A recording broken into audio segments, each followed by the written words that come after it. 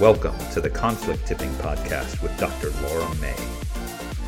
Hello, and welcome to the Conflict Tipping Podcast from Mediate.com, the podcast that explores social conflict and what we can do about it. I'm your host, Laura May, and today I have with me Felicity Steadman, longtime mediator, head of faculty at CEDA's Mediation Skills Training course, founder and director of Conflict Dynamics in South Africa, and an all-round wonderful human. So welcome, Felicity. Hi, Laura. Lovely to be here.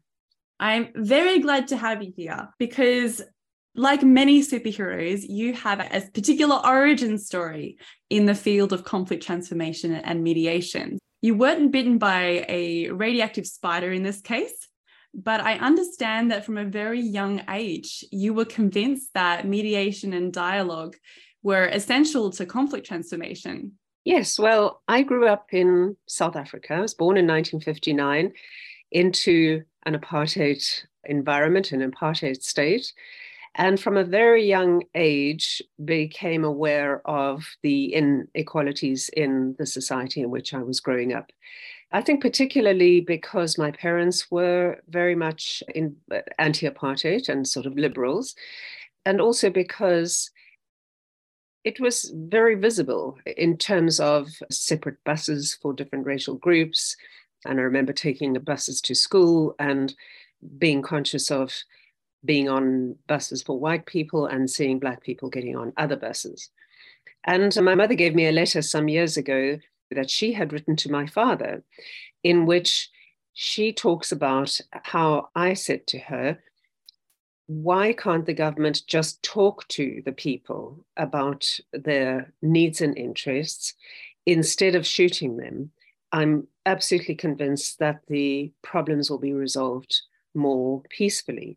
And that was in the late 60s, so I was probably about 10-ish. And it was at a time of protest in the country. I don't know which protest it was. But really from a very young age, I was very conscious of, first of all, the inequities surrounding us, but also of the importance of talking to people and trying to resolve things through talking, through dialogue.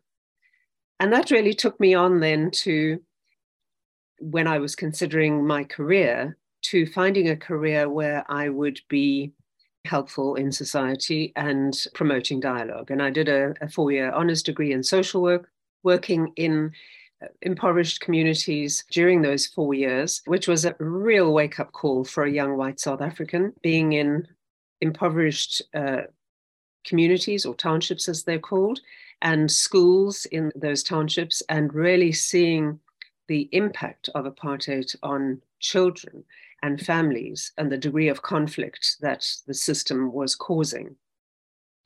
So I finished my degree, and by the end of it, realized or felt that really what I would be doing as a social worker was band-aiding and really just putting patches on a broken system, an unequal, unfair, broken system. And that didn't seem to me to be what I really wanted to be doing. And yet clearly you did end up in the mediation field. So how did you move from this cynicism about social work and its impact to actually becoming part of the dialogue process? So I immediately moved into the industrial relations world because that was, in 1981, the one area in South Africa where liberalization was happening, largely because the trade union movement it was banned prior to 1981, but there was so much unrest that the labor laws were liberalized and Black workers could start joining legal trade unions. Mm-hmm. And that seemed to me to be an area for an amazing amount of dialogue, especially in a society where there was no possibility for dialogue at that stage around the political system.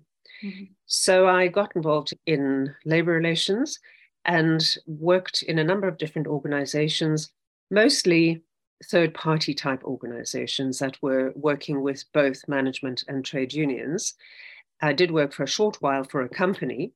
And in all those experiences, I thought I really like that role at the end of the table, or on the one side of the table where I can help people talk across the table rather than being on one or other side. And so I trained as a mediator in 1989 and became involved in the labor relations world as a mediator. So that was really how my journey began. It's an incredible story, definitely. And so, I mean, at that time, was mediation very common, or doing mediation training? Well, in the early 80s, when the law was reformed to legitimize Black trade unions, the mechanism for dispute resolution for all workers was that you had to go to what was called a conciliation board with a dispute, individual or collective dispute, first. And then after that, you went to the labor court, or it was called the industrial court. And those conciliation boards were supposed to be a mediation, opportunity for mediation and working things out. But they were very discredited, obviously, because they were part of the apartheid government machinery. Mm-hmm. And all of the conciliators and all the industrial court judges were all white and 99% men. And so it was very intimidating for Black workers to come into those forums, and they really didn't believe they were going to have a fair hearing. So in about 1984, a group of human rights lawyers and academics and business people, a couple of trade unionists, all of like mind, got together and said, let's try and establish an independent mediation service, independent to the statutory conciliation boards. Call it mediation, not conciliation, make it a slightly different kind of process, and encourage unions and management to use mediation instead of industrial action and instead of struggling through this really very ineffective statutory process. And it had really strong support from big business, mm-hmm. and sort of, I would say, more liberal business to begin with. And then it also had strong trade union support, and we had fantastic support from overseas funders. Mm-hmm. So all the major European, British, and American funders who were funding anti-apartheid activities funded the organization. It was called the Independent Mediation Service of South Africa, IMSA. Mm-hmm. And I joined it in early 1989. And we worked very closely with the trade unions, with management, providing mediation in the case of individual disputes and collective wages and conditions of employment or retrenchments, redundancies.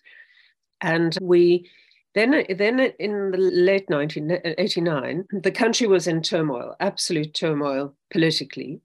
And there was a state of emergency. Townships were on fire. People were being killed by the police and the army.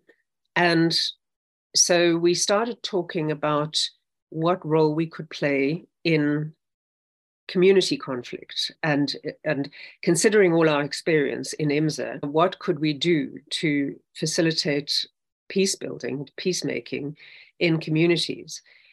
And it was quite a difficult conversation because quite a few of the stalwarts, sort of labor relations stalwarts, said, no, we can't dilute our energies in the labor field because that whole sector needs to be, or those relationships need to be stable for any political transition to take place. But at the end of the day, those who argued in favor of sharing our experiences into community dispute resolution prevailed, and we set up the Community Conflict Dispute Resolution Service. And quite quickly, it was approached by the National Peace Accord, which was established in the early 90s as a result of a dialogue that was happening between churches mainly and business over what to do about the conflict in the country and the political transition. And so the National Peace Accord was established. They then approached IMSA for facilitators and trainers for community dispute resolution committees, etc. And I became involved through IMSA in the National Peace Accord as well. And that involved working in townships, and townships are neighborhoods that were created by the apartheid government separate from major cities. On the outskirts of every city would be a township where Black people were relocated. And so those were really on fire. And the National Peace Accord was established to help at a very grassroots level manage the conflict in those communities. So there was a National Peace Accord sort of constitution or agreement drafted and signed, but then at a local and regional level, there were dispute resolution committees established throughout the country. And who was actually on those committees? What role did they play in the whole process? They were a mix. The committees were a mix of community representatives, so trade unions, women's groups, local activists, all sorts of community representatives, as business as well, meeting with representatives of the police, the army, and any interest groups in that community. Often townships were closely linked to particular businesses. Mm-hmm. So the businesses that were, employing people from that community might also be involved. And we would have regular meetings at the local dispute resolution committees to talk about things like a big march about to happen, a protest march about to happen, or a big funeral of someone who'd been shot by the police, about the funeral about to happen. And the conversation in the local dispute resolution committee was how to make that happen in a peaceful way. So there would be peace monitors who would have a bib saying National Peace Accord, who would literally be holding hands to separate the police from the community. There'd be an agreement, or maybe factions within the community, for example, ANC, African National Congress, versus the Inkatha Freedom Party, IFP, and separating warring factions with peace monitors. They'd agree, for example, that the police and the army would stay so many meters away from the march so that they wouldn't be a threat or incite any response. And that if there was a need for any police intervention, or the police felt they needed to get involved, then there would be wireless communication, walkie-talkie communication about what would happen, so to contain the potential for violence. So I was involved in a couple of the local dispute resolution committees, and also quite closely involved in training of those committees in how to resolve conflict. What is conflict? What skills do you need? What process skills do you need? And those were amazing experiences where you would have in the same room for a weekend workshop people who were absolutely on the opposite sides of the political spectrum. And I remember one particular situation where we had this exercise where people had a set of questions, and they had to find someone in the room that was unknown to them and had to ask them these questions and then introduce them to the group using their answers. And so two men got together, and one of the questions was, tell me about your family. And the one guy said, well, very sadly, my son died. He was shot on the border in Angola, in the conflict between South Africa and Angola, beyond Namibia. And the other guy said, well, my son was shot in Angola as well. The one guy's son had been shot by the South African Defence Force, and the other guy's son had been shot by Umkhonto weSizwe, who were the armed wing of the African National Congress.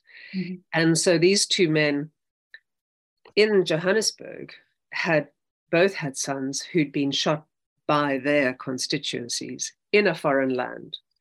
And they then, just burst into tears. And then some of the other questions were, what's your favorite sport? And they both loved rugby. And what's your favorite TV program? And they both loved some other TV program.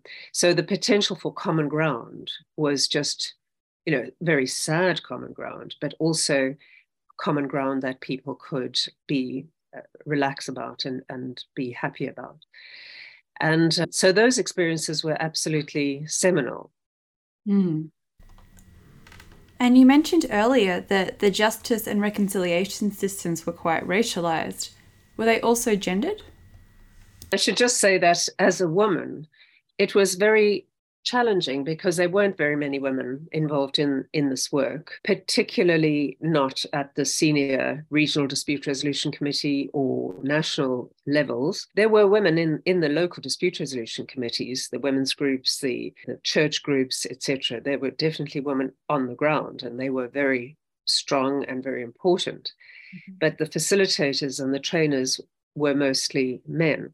And I was just itching to be more and more and more involved, but I had two tiny children, one born in 1990 and one born in 1987.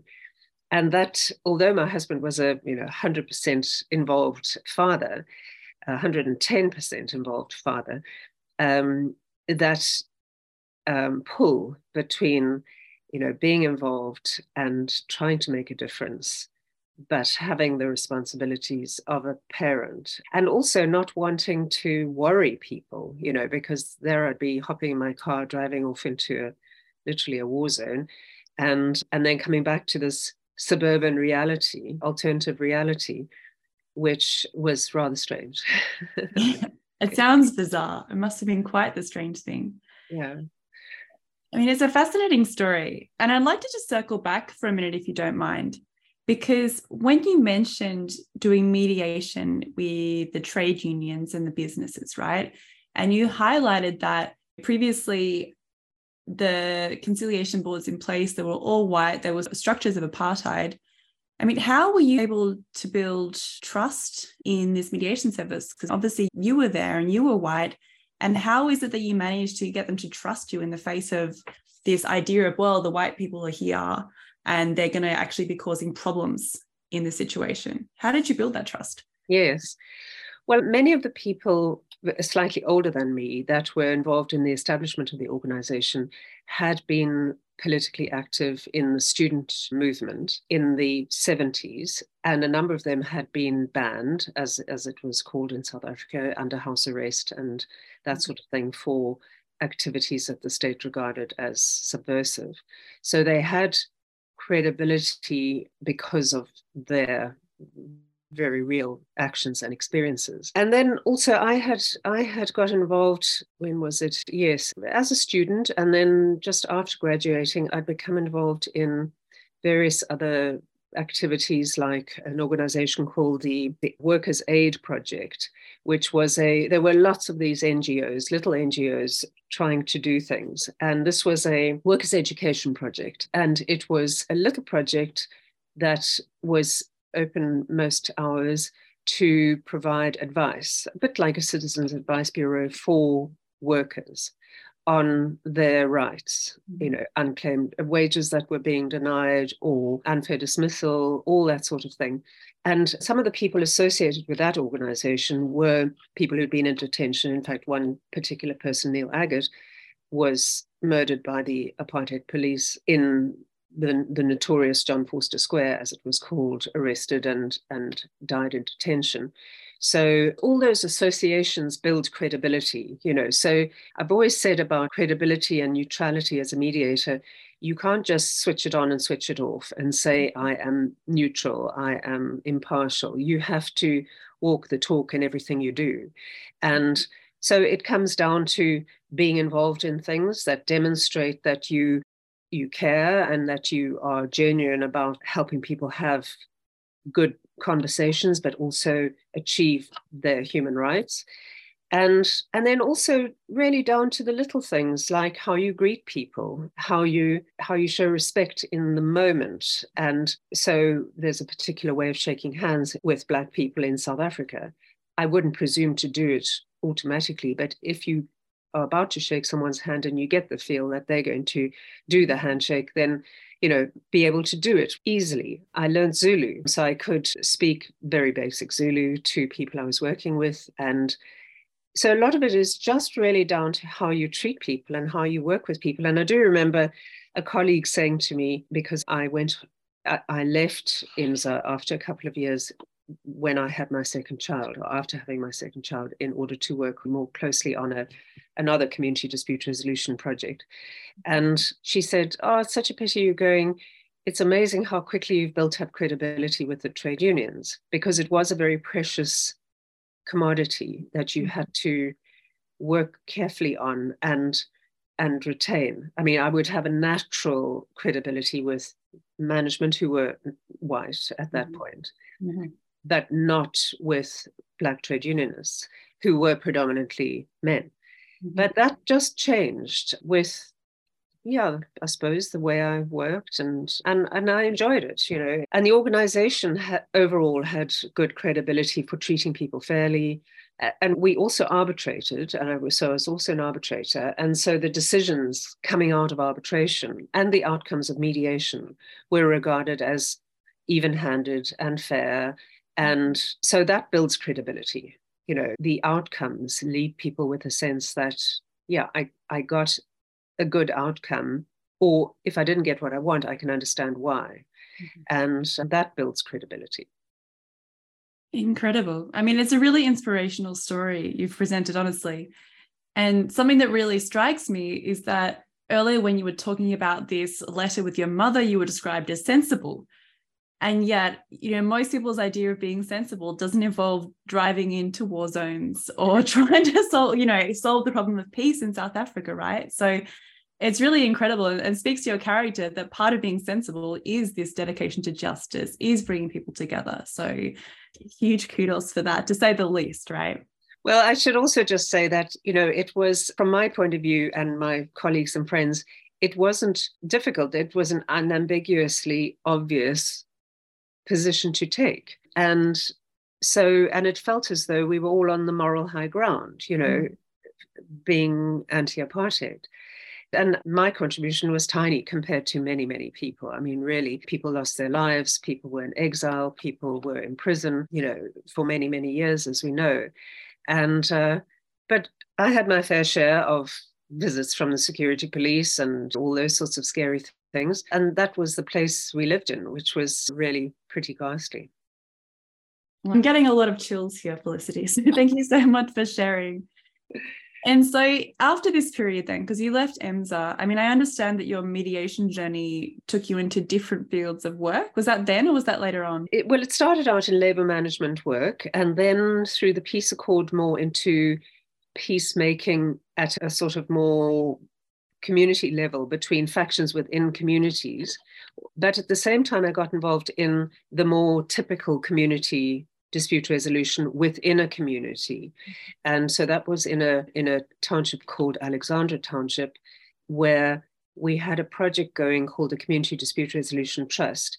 And it was based very much on the model, the sort of North American model of community dispute resolution centers, where you'd set up a center, train local mediators, it would be a community resource, and disputes within the community would be brought to the center to be resolved by local mediators.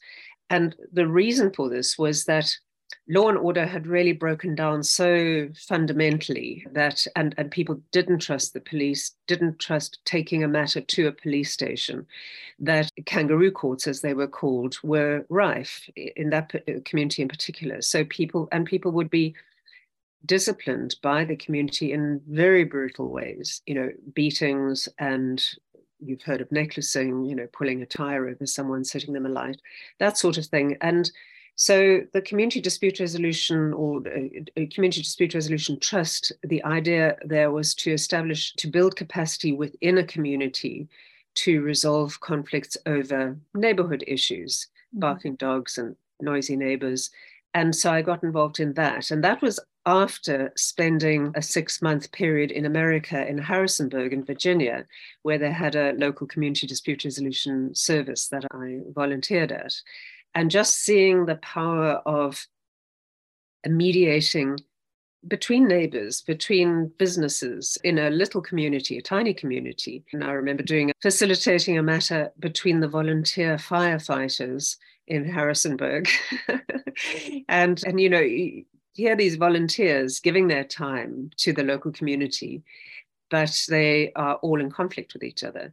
And so using mediation skills to just help at that very, very local level. So I did that. So that took me into sort of another aspect of community mediation.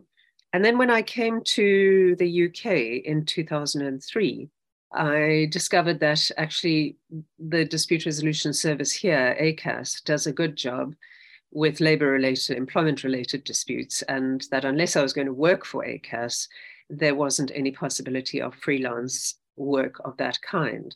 And that's really what I wanted to do. So I found out about CEDA, the Center for Effective Dispute Resolution, and I did their course, and that took me into commercial mediation, and then more recently into workplace mediation, because in the UK, things have sort of come full circle for me, certainly, where there wasn't much opportunity for employment and workplace mediation because ACAS was doing a good job.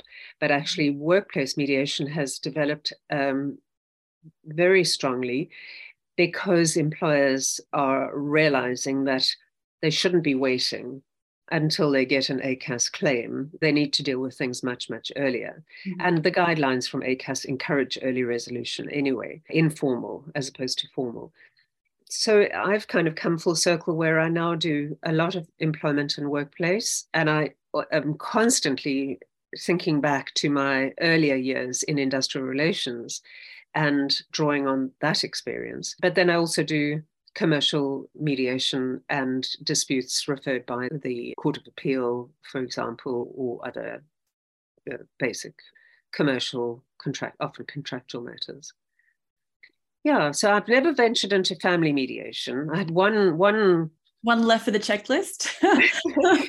No, I had one horrible experience or scary experience where I was asked to mediate, this was a long time ago, between a husband and wife over just assets. So it wasn't sort of family mediation, it was really just assets. And it came down to the dog and the dresser, the kitchen dresser. And I just, it was so emotional and so out of control. And I think I was not mature enough and not skilled enough to know how to deal with that level of emotion that I was so frightened off it. So I've never done that kind of mediation. I mean, I think it's understandable. I once had a mediator tell me a very similar story, but it wasn't over a kitchen dresser. It was over a toilet brush. Oh, gosh. Yeah. And so this entire emotional divorce started to really hinge on it's the toilet brush and who owns it. And I have no idea what the rest of the story was, but it was obviously highly emotional. It wasn't really about the toilet brush, but it's amazing how these objects gain their life of their own, right? Yes. We did manage to reach agreement on visitation rights about the dog. I was going to say the dresser. It's important to visit one's kitchen dresser. Yes. Oh my goodness. Yeah. And so given you've worked in these very different fields, I mean, it's quite unusual because you'll often see people who started in that sort of commercial area of mediation, and then they'll doing that for a few years, and then they'll go, oh, why don't we use this in the social context, in the community context? And all the community media is like, we're here, we exist. And so you've seen really the full spectrum and you've gone the other way around. So do you see any fundamental similarities or differences between these different types of mediation or these different contexts of mediation, or perhaps the skills required in these different mediations? Yeah, a lot of the difference is really around process. I think with commercial mediation, it's very often a one-day event with some work up front in the preparation and party contact, and then it's a day or maybe 2 days, but it's quite contained and it's quite dispute focused, and it comes to an end, and the end is the conclusion's written down and there's an agreement. However, in certainly community or political type conflicts, it's much more drawn out. You have to think much more carefully about process design. You have to think much more carefully about who needs to be at the table. And so there's a lot of work up front with stakeholders to help them set the table up appropriately and bring the right people to the table, ensure that those people have mandates and that they have authority from their constituencies. And then the actual process can be very drawn out. And then the follow-up and the potential for deadlock is greater because it's often not focused on a single dispute. It's about relationships and community engagement, and so it's a much more, I'd call it more facilitation really than mediation. And then in terms of workplace mediation, there again, it's not a one-day wonder. It's a staged process because it involves the employer telling the employees to go and sort their problem out.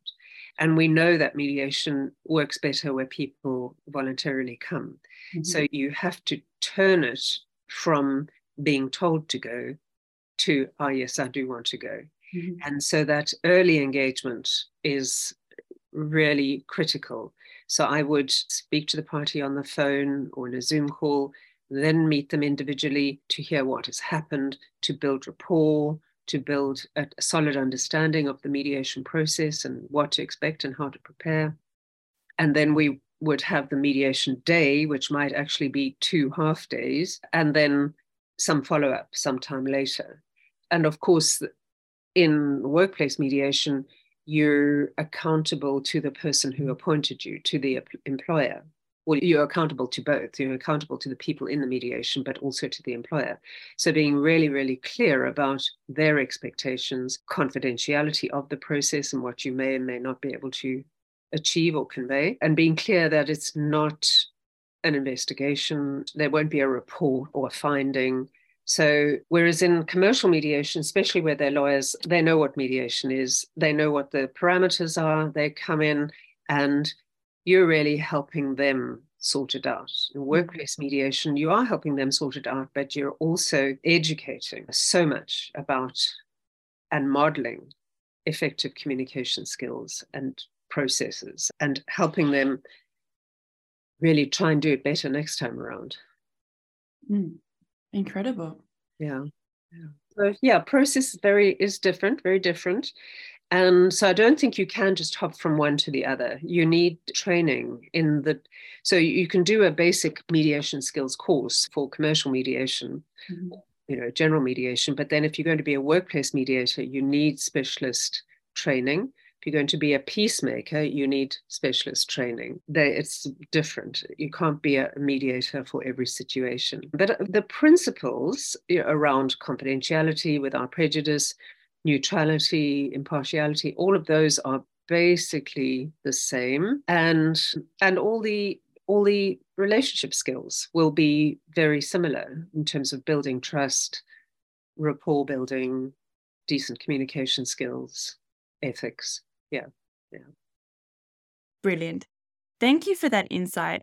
And I'm really glad you said we can't just jump from one to another, because I think sometimes that's a trap we can maybe fall into.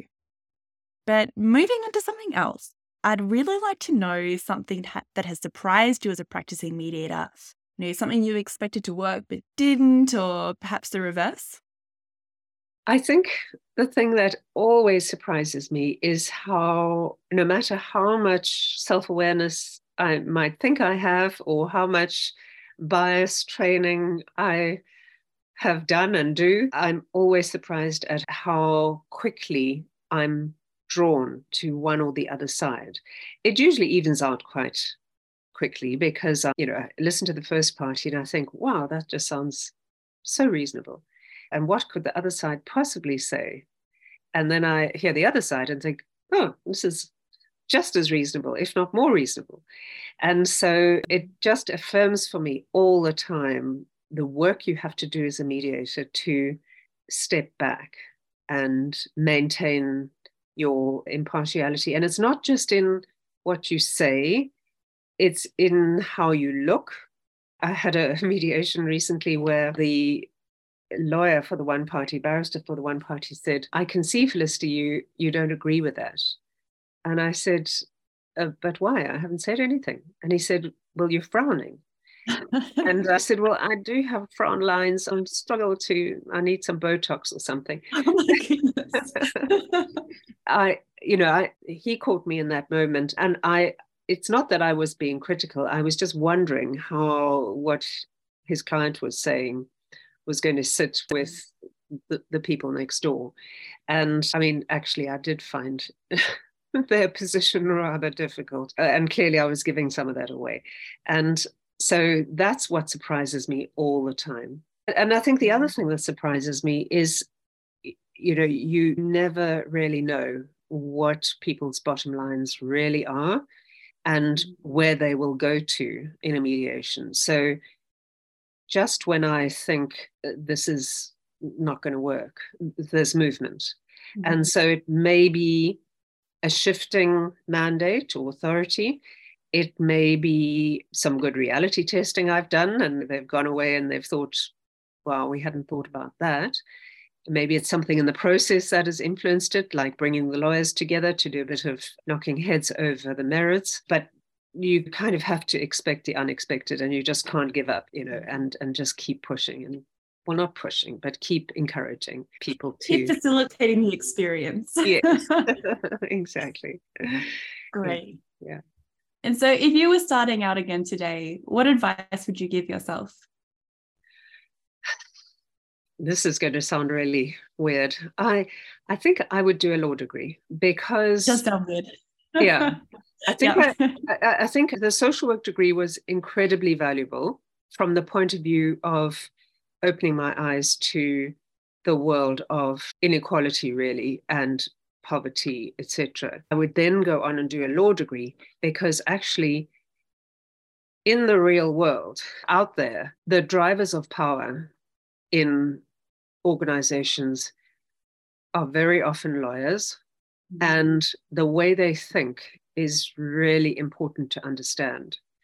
And so my work as an arbitrator has always stood me in incredibly good stead to be able to talk to people about their alternative in rights. So to say, well, take me through the merits here.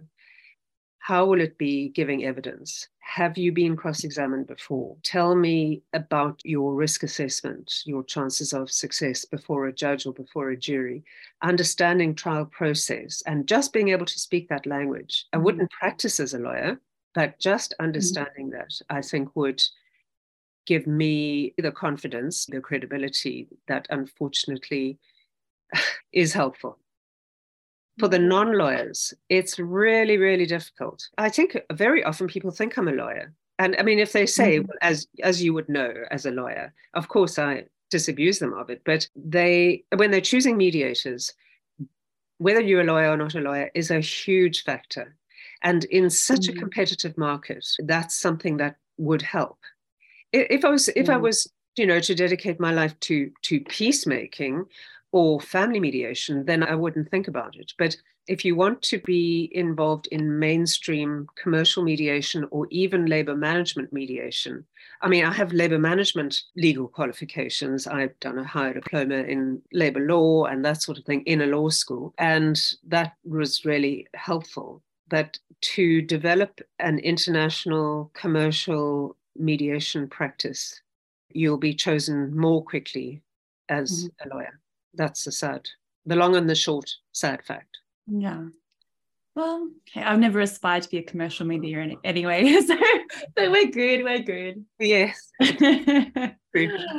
Super. So then, as a final question, what is something that inspires you in your work? What inspires me? I think I really fundamentally believe that if you can get people to talk, you can achieve a huge amount, or you can help them achieve a huge amount. My husband often says to me, why do we have to sit down and talk about it?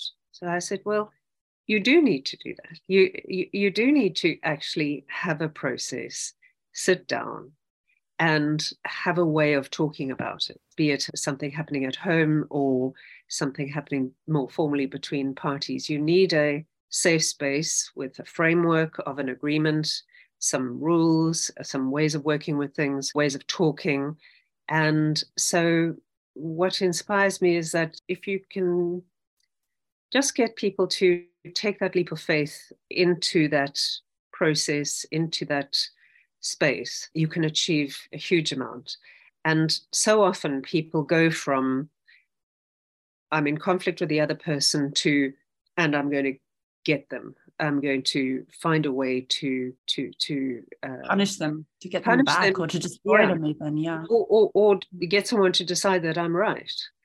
And so, and on that journey between the conflict and the punishment, the use of power or the use of a rights-based approach like arbitration or litigation, there's a whole lot of things that you can do. And so I feel inspired by encouraging people to do that, or when they're in the bad place already down the track with power or litigation, Ukraine, for example, and Russia, you can always come back to the table. You can always, so helping people, find their way back to the table. You don't have to give up on the power or give up on the litigation to talk.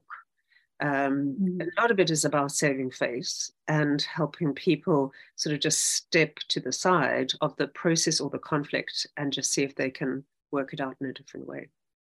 So I find that inspiring. I've just seen it work again and again, especially coming from South Africa, where we are very consensus oriented, although it's still a very conflictual society for other reasons, not so much to do with politics as to do with crime and the economy, etc. And so I've seen it work. Well, Felicity, thank you so much for joining me today. And for those interested in learning more about you or your work, where can they find you? On my website, felicitystedman.co.uk. Fabulous. All right. Well, until next time, everybody else, this is Laura May with the Conflict Tipping Podcast from Mediate.com. This podcast has been brought to you by Mediate.com. For more information about Mediate.com products and services, please visit us at www.mediate.com.